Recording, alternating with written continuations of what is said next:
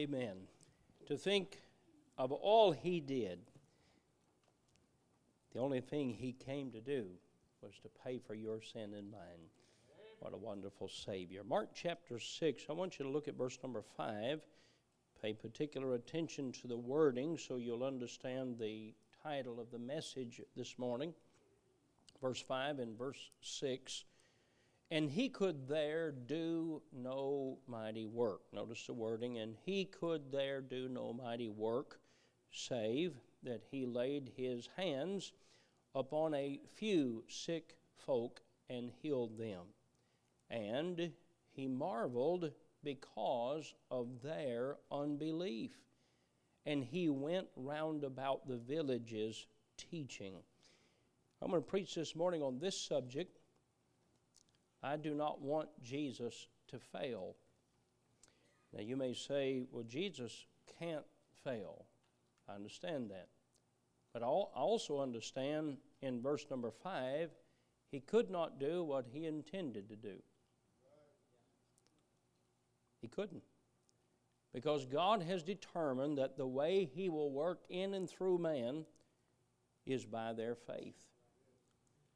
I don't want Jesus to fail.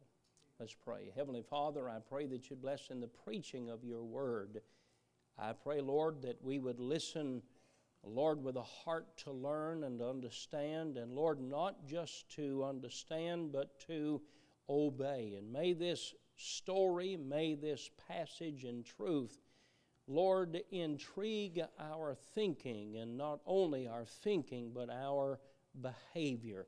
Help us, Lord, to be people of faith in you. Circumstances of life, Lord, often distract us from having faith in your word.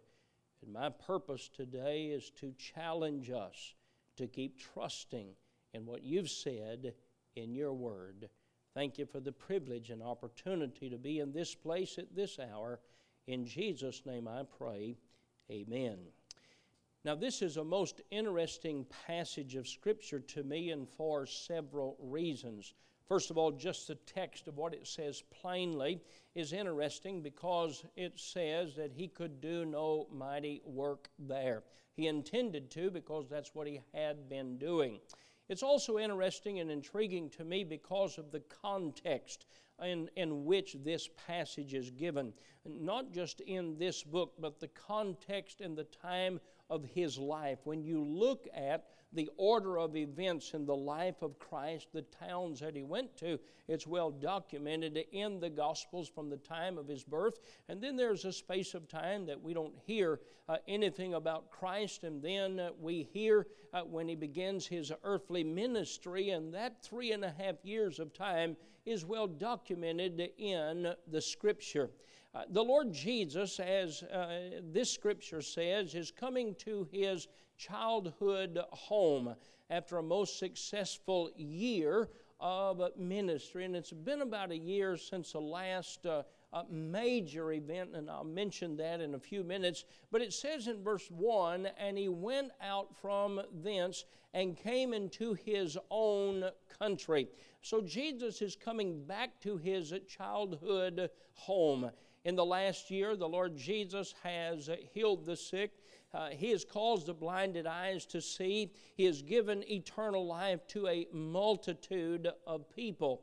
Now, in studying the life of Christ, you find that the Lord Jesus made Capernaum somewhat of a headquarters that he worked out of Capernaum. But on this occasion, he does not go back to Capernaum. On this occasion, he comes back to Nazareth, to his hometown. It's very important to note that he was there about a year before. It had been about a year since Jesus had been actually into his hometown of Nazareth. And his previous visit a year ago is recorded in Luke chapter 4. It's one of the well-known events, and sometimes we read just the text of that event. If you recall, when he went into the synagogue, he stood up to read, and the passage that he chose to read, as recorded in Luke chapter 4, is from a passage of Scripture in Isaiah, where Isaiah the prophet prophesied that Jesus would come and what his purpose was. So a year ago, he had been in Nazareth. A year ago, he had read from the prophets, and he read these words. The Bible says, and when he had opened the book, he found the place where it was written, "The Spirit of the Lord is upon me, because he hath anointed me to preach the gospel to the poor. He hath sent me to heal the brokenhearted." And I'm glad Jesus is still in that business today. If your heart's broken, only Jesus can mend a broken heart. And I'm thankful, and I'll tell you, it's hard to get past these statements without stopping and commenting on these and thanking God for them. When you think of his ministry, also to preach deliverance to the captives and recovering of sight to the blind, and to set at liberty them that are bruised, to preach the acceptable year of the Lord. Now, typically, that's where we stop off reading in that passage, and it's a wonderful passage of Scripture.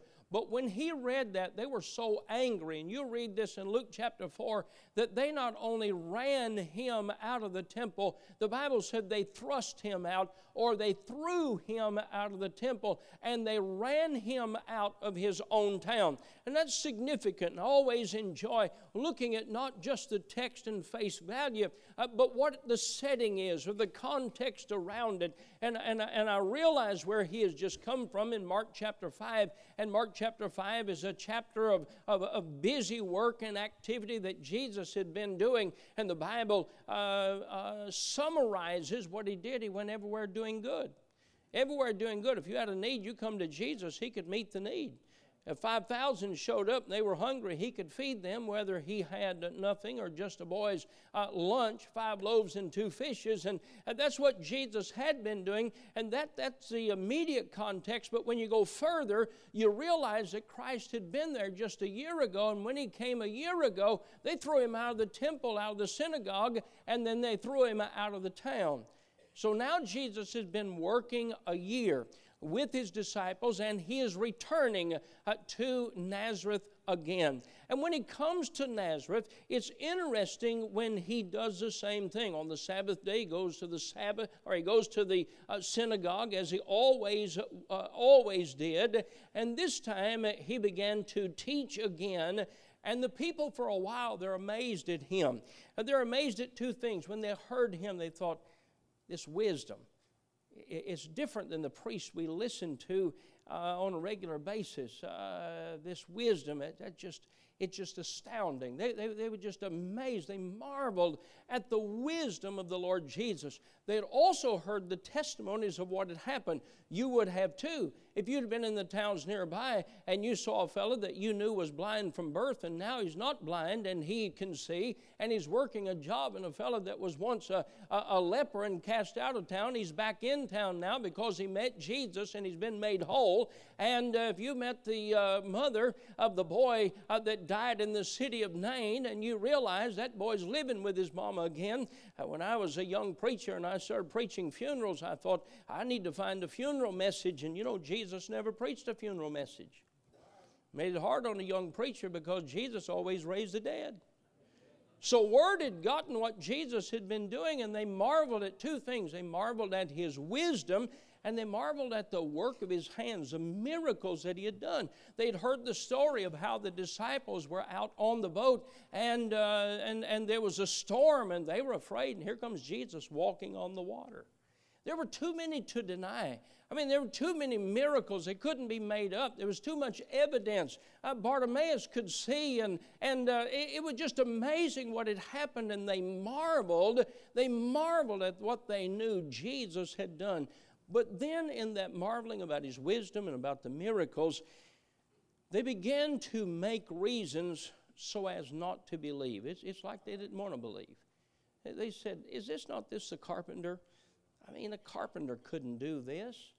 Is not this? And they go from admiring and marveling at his wisdom and his miracles to the place, they said, is this not, I mean, we know his sisters, we know his brothers, and they don't do any of that. It couldn't be Jesus, I mean, and they destroyed their faith in him. And the Bible says as a result, and I want you to look at it again, and he could do there no mighty work. he could do there no mighty work, other than or save that he laid his hands upon a few sick folk and healed them, and he marveled because of their, here's the key to it all, he marveled because of their unbelief. You know what they did? They made a decision in the face of evidence to not believe. They made a decision in the face of what they heard with their own ears, what they saw with their own eyes, the miracles and the result of the miracles that he had performed, and they made the decision that they wouldn't believe. And the Bible said as a result, he could do no mighty work there. Now I want you to imagine, just think with me, what did Jesus want to do in his own town? Well, certainly he wanted to do in his own town what he'd done in other towns. Maybe even more. Isn't there something special about your hometown? About the town where you grew up? You know, you get married and life goes along in a few years, and then after a few years you go back to your hometown. You tell your children where you worked and where you slaved and how hard it was when you were a child. And you can smell Grandma's biscuits and gravy and bacon and not like it used to be. Can you imagine what Jesus wanted to do in his hometown? Certainly didn't desire to do any less. He desired to do in his town the same that he had done in other towns. We know what God the Father did in the Old Testament. We know the miracles. The most oft-repeated miracles of the Old Testament were the parting of the Red Sea, and they walked across on dry land. The giving of manna from heaven to give them food every day. To give them water from the rock of Horeb. Those are the most repeated miracles of the Old Testament, though there are many. You come to the New Testament, we know what Jesus did in the New Testament. We know that he raised the dead. I mean, Jesus, you remember the story of the 10 lepers? They were all healed. One was made whole because he came back and said thank you to the Lord Jesus. There's a difference in that. But they were all healed that day. And in the face of all of this, yet they decided not to believe. And as a result, even though they're amazed at his wisdom and power, they decide, I am not going to believe in him. They caused Jesus to do less than what he planned to do. Are you with me this morning? You understand what I'm saying? If then they limited Christ and kept him from doing what he had planned to do, could our unbelief keep him from doing what he wants to do in our life? Could our unbelief keep him from doing what he would want to do in our church? What he would want to do in our state, what God wants to do in our nation. I don't want Jesus to fail here. I don't want it to be said in years to come, this is what God planned to do in your town. This is what God planned to do in your life. This is what God had planned to do in your church, but he couldn't because of your unbelief. You know what I want? I want God to have his will and way in this church. Now I want to be a conduit of faith. I want to believe this book at face value. I don't want to hear, oh, but he's just a carpenter. Oh, but he grew up poor in Nazareth. And there's no way that could be true. I believe with all of my heart that book right there is true. And God has preserved that book for me in my day and my generation. And I don't want it to be said he wanted to do a mighty work there, but he could not because of your unbelief. I want to say this morning, folks, we must make the decision to have faith in God. To have faith in God. And I'm not just talking about in our minds. I'm talking about a faith that obeys God. I'm talking about a faith that desires to please God. I'm talking about a faith that yields all that we have to God and his will, and to say, Lord, I want your will to be done in my life. When I was a boy and a teenager, and of course I loved my parents very much, and my mom and dad. My dad's been in heaven a long time. He died at the age of 40, and that was in 1985, a lot of years ago. My dad was my hero. I just, I planned to work for him if the Lord would let me do that, and I loved him. I shined my dad's shoes. I loved to hear him preach. There wasn't a better preacher in all the world. And, I made a decision because I had seen other parents hurt by their children. I decided I'm going to make my parents the best parents in all the world. I don't want anybody to say anything negative about my parents because of my behavior. Now, I wasn't a perfect child. I understand I'm not saying that. But I desired, I wanted, now, I grew up in the day of the old country store. Boy, I like it too. I mean, they weren't Walmarts. Just country store. And they was every mile or two apart. And it was good in those days. And I remember going into those stores. And my dad carried a shirt pocket size New Testament. And he always kept a dollar bill in there. And a dollar bill, you could buy a Pepsi and peanuts or an RC and moon pie, something like that. And I've seen my dad take that $1. That was his last dollar. He said, I keep it there because I don't ever want to be completely broke. And so he had that dollar in there. And we'd go into the store and they'd say something about me. And I wanted my dad to be proud of me.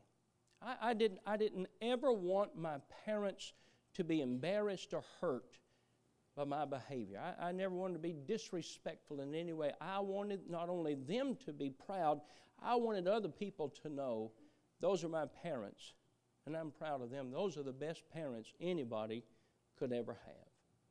You say, were they perfect? As far as I was concerned, they were.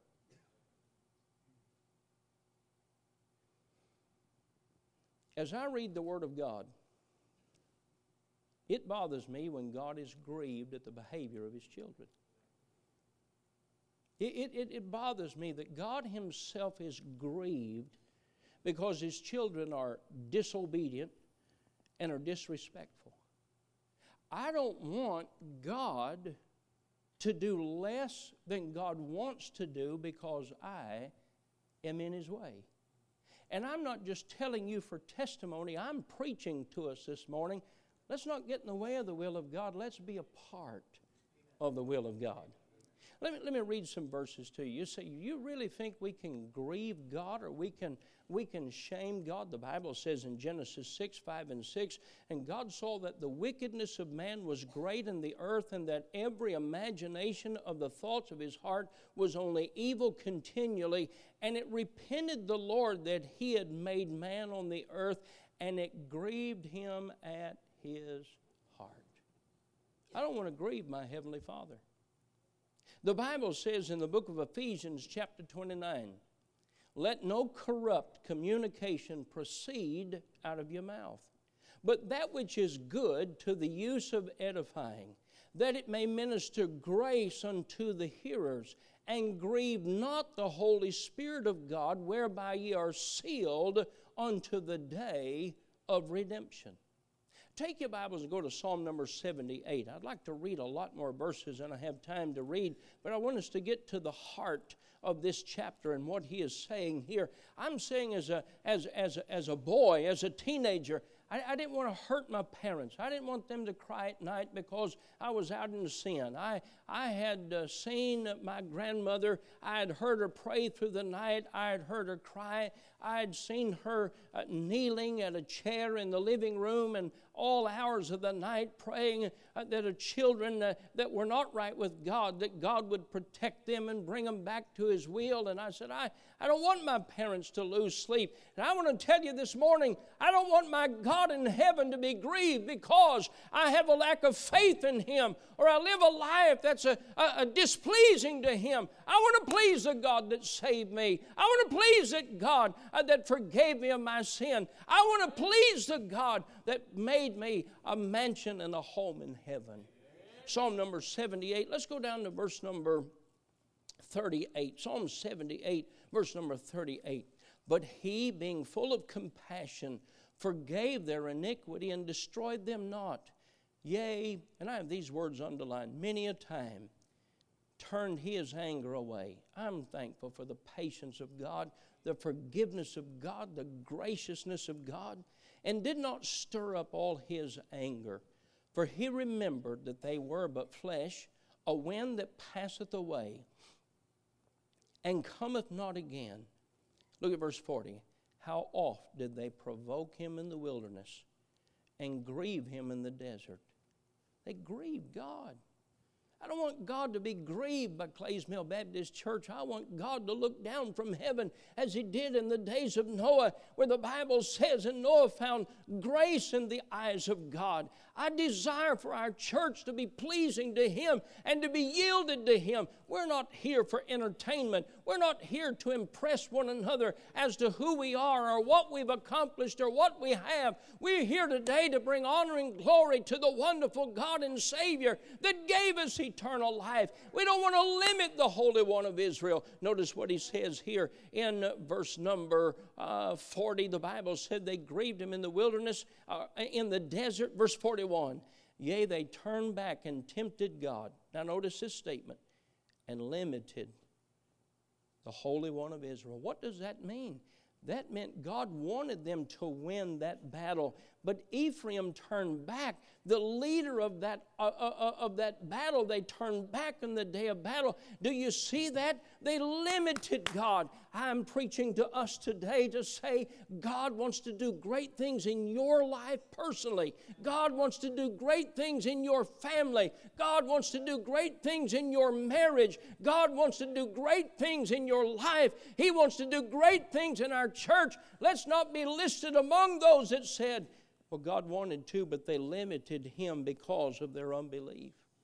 Well, Jesus desired to do a great work there, but He could not because of their unbelief. I don't want Him to be limited. I want Him to do exactly as He desires to do. The Lord Jesus would perform the miracles so that they would believe in Him for salvation. And God has worked in our life already, and He has performed the miracle of salvation and many other things in our life.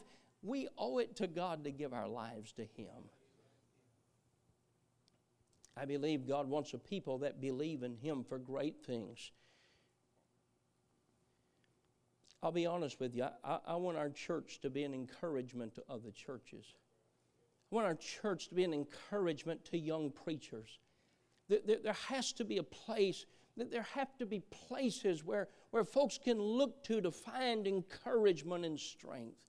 The month of September, the 20th to the 23rd, we'll have our national conference. I can tell you as a pastor, it means a lot to go to a conference where there's a lot of other preachers and go to a church that God is using to be encouraged and to be challenged, a place that'll take away your excuses.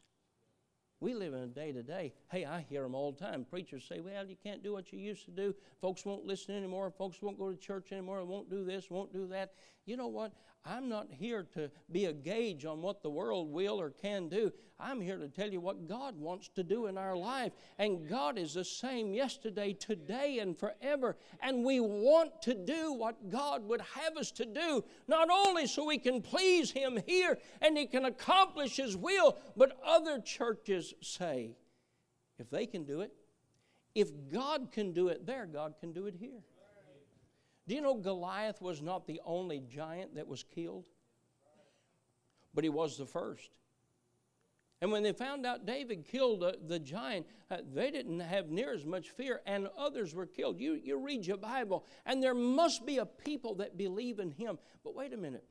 There must be a person in your home that says, I want to be a person of faith in God. I'm going to believe God for what He says. A person in your class, people in our groups that would say, I'll be an example of what God wants me to be.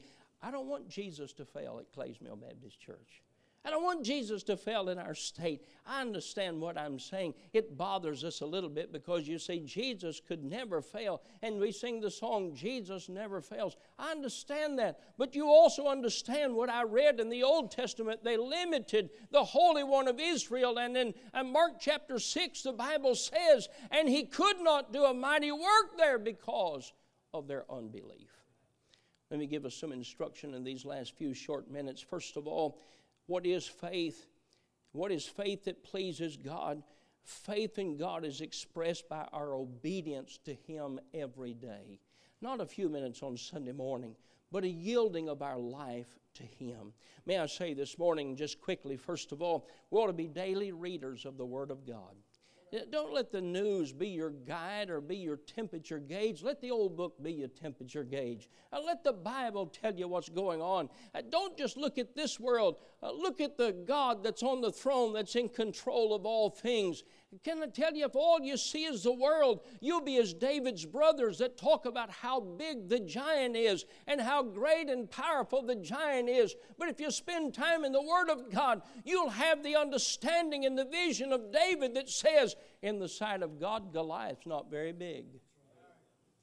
We must read the Word of God. We must read His Word every day. Whether you understand everything that you read or not, read the Word of God. It's good for us in our hearts and minds. It helps us to gauge and put life in perspective. Second of all, look for ways to please God in your life. The Word of God teaches me the heart of God.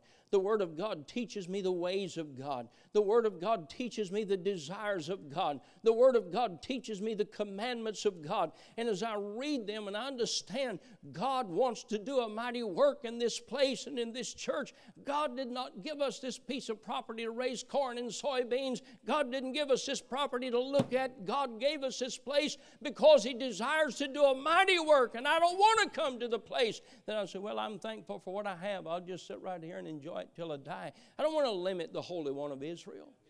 I don't want to limit the Lord Jesus. I want Him to succeed in all He desires to do. Here's how Solomon said it. Listen to these words. Solomon, the wisest man on earth because God gave him his wisdom, he said this at the closing of the book of Ecclesiastes. Let us hear the conclusion of the whole matter. Fear God and keep His commandments, for this is the whole duty of man. For God shall bring every work into judgment with every secret thing, whether it be good or whether it be evil. Paul said the same thing to the church at Corinth. Our works are going to be tried with fire. The wood, hay, and stubble is going to be burned up. It's going to be ashes, no good. But the precious metals, the precious stones, they're going to come out pure. He said, live your life pleasing to God. Here's how Micah said it. I love these summary verses that help me to put in a capsule, that help me to put in a statement what I can do to please God. Here's what he says, Micah 6 in verse number 8. He hath showed thee, O man, what is good, and what doth the Lord require of thee, but to do justly, and to love mercy, and to walk humbly with thy God. Every member of this church ought to be seeking God's will in their life. And they ought to be saying, Lord, I don't want to be one that limits you. 12 spies came back from Canaan. 2 said, let's go. 2 said, God said we can do it, and we can do it.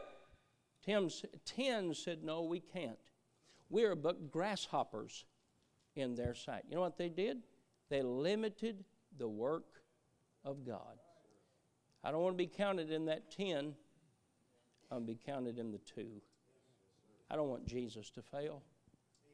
I want Him to succeed. I want Him to accomplish His will in our lives. Stand with me, if you will. If you're here today and you've never received Christ as your Savior, oh, how He loves you and He wants to save you this morning. All that He did is miracles. All that He did, He came, He bought one thing, our salvation.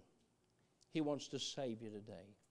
You've been saved and you've never followed the Lord, and believer's baptism, you ought to do that today, because baptism is a testimony publicly of your faith in Christ. You stand in the water, it's a picture of the death of Christ on the cross. When you go down into the water, it's a picture of being buried in death, but be raised again in the newness of life, a new life in Christ, letting others know my faith is in Christ, is in the gospel of Jesus Christ. If it's God's will for you to become a member of this church, and you need to make that decision this morning, you ought to come. Make that decision. If you're here this morning and you're living a life of unbelief, You ought to find you a place at this altar and say, Lord, I ask you to forgive me. I want to live by faith in the Word of God. Heavenly Father, bless our invitation time. Not just in this moment of time, but as we go away from this place today and we wonder, God, what is it that you would want to do in my life? What is it that you'd want to do in our family, in our church?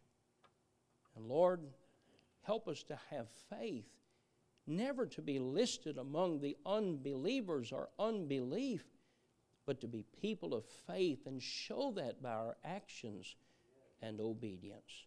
Bless our invitation time. I pray, Lord, for those that need to trust you as Savior. I pray, Lord, that they would step out of their seats and come to the front, letting one of these men know, I want to receive Christ. I want to know for sure I'm going to heaven when I die. Bless our invitation, I pray in Jesus' name. Amen.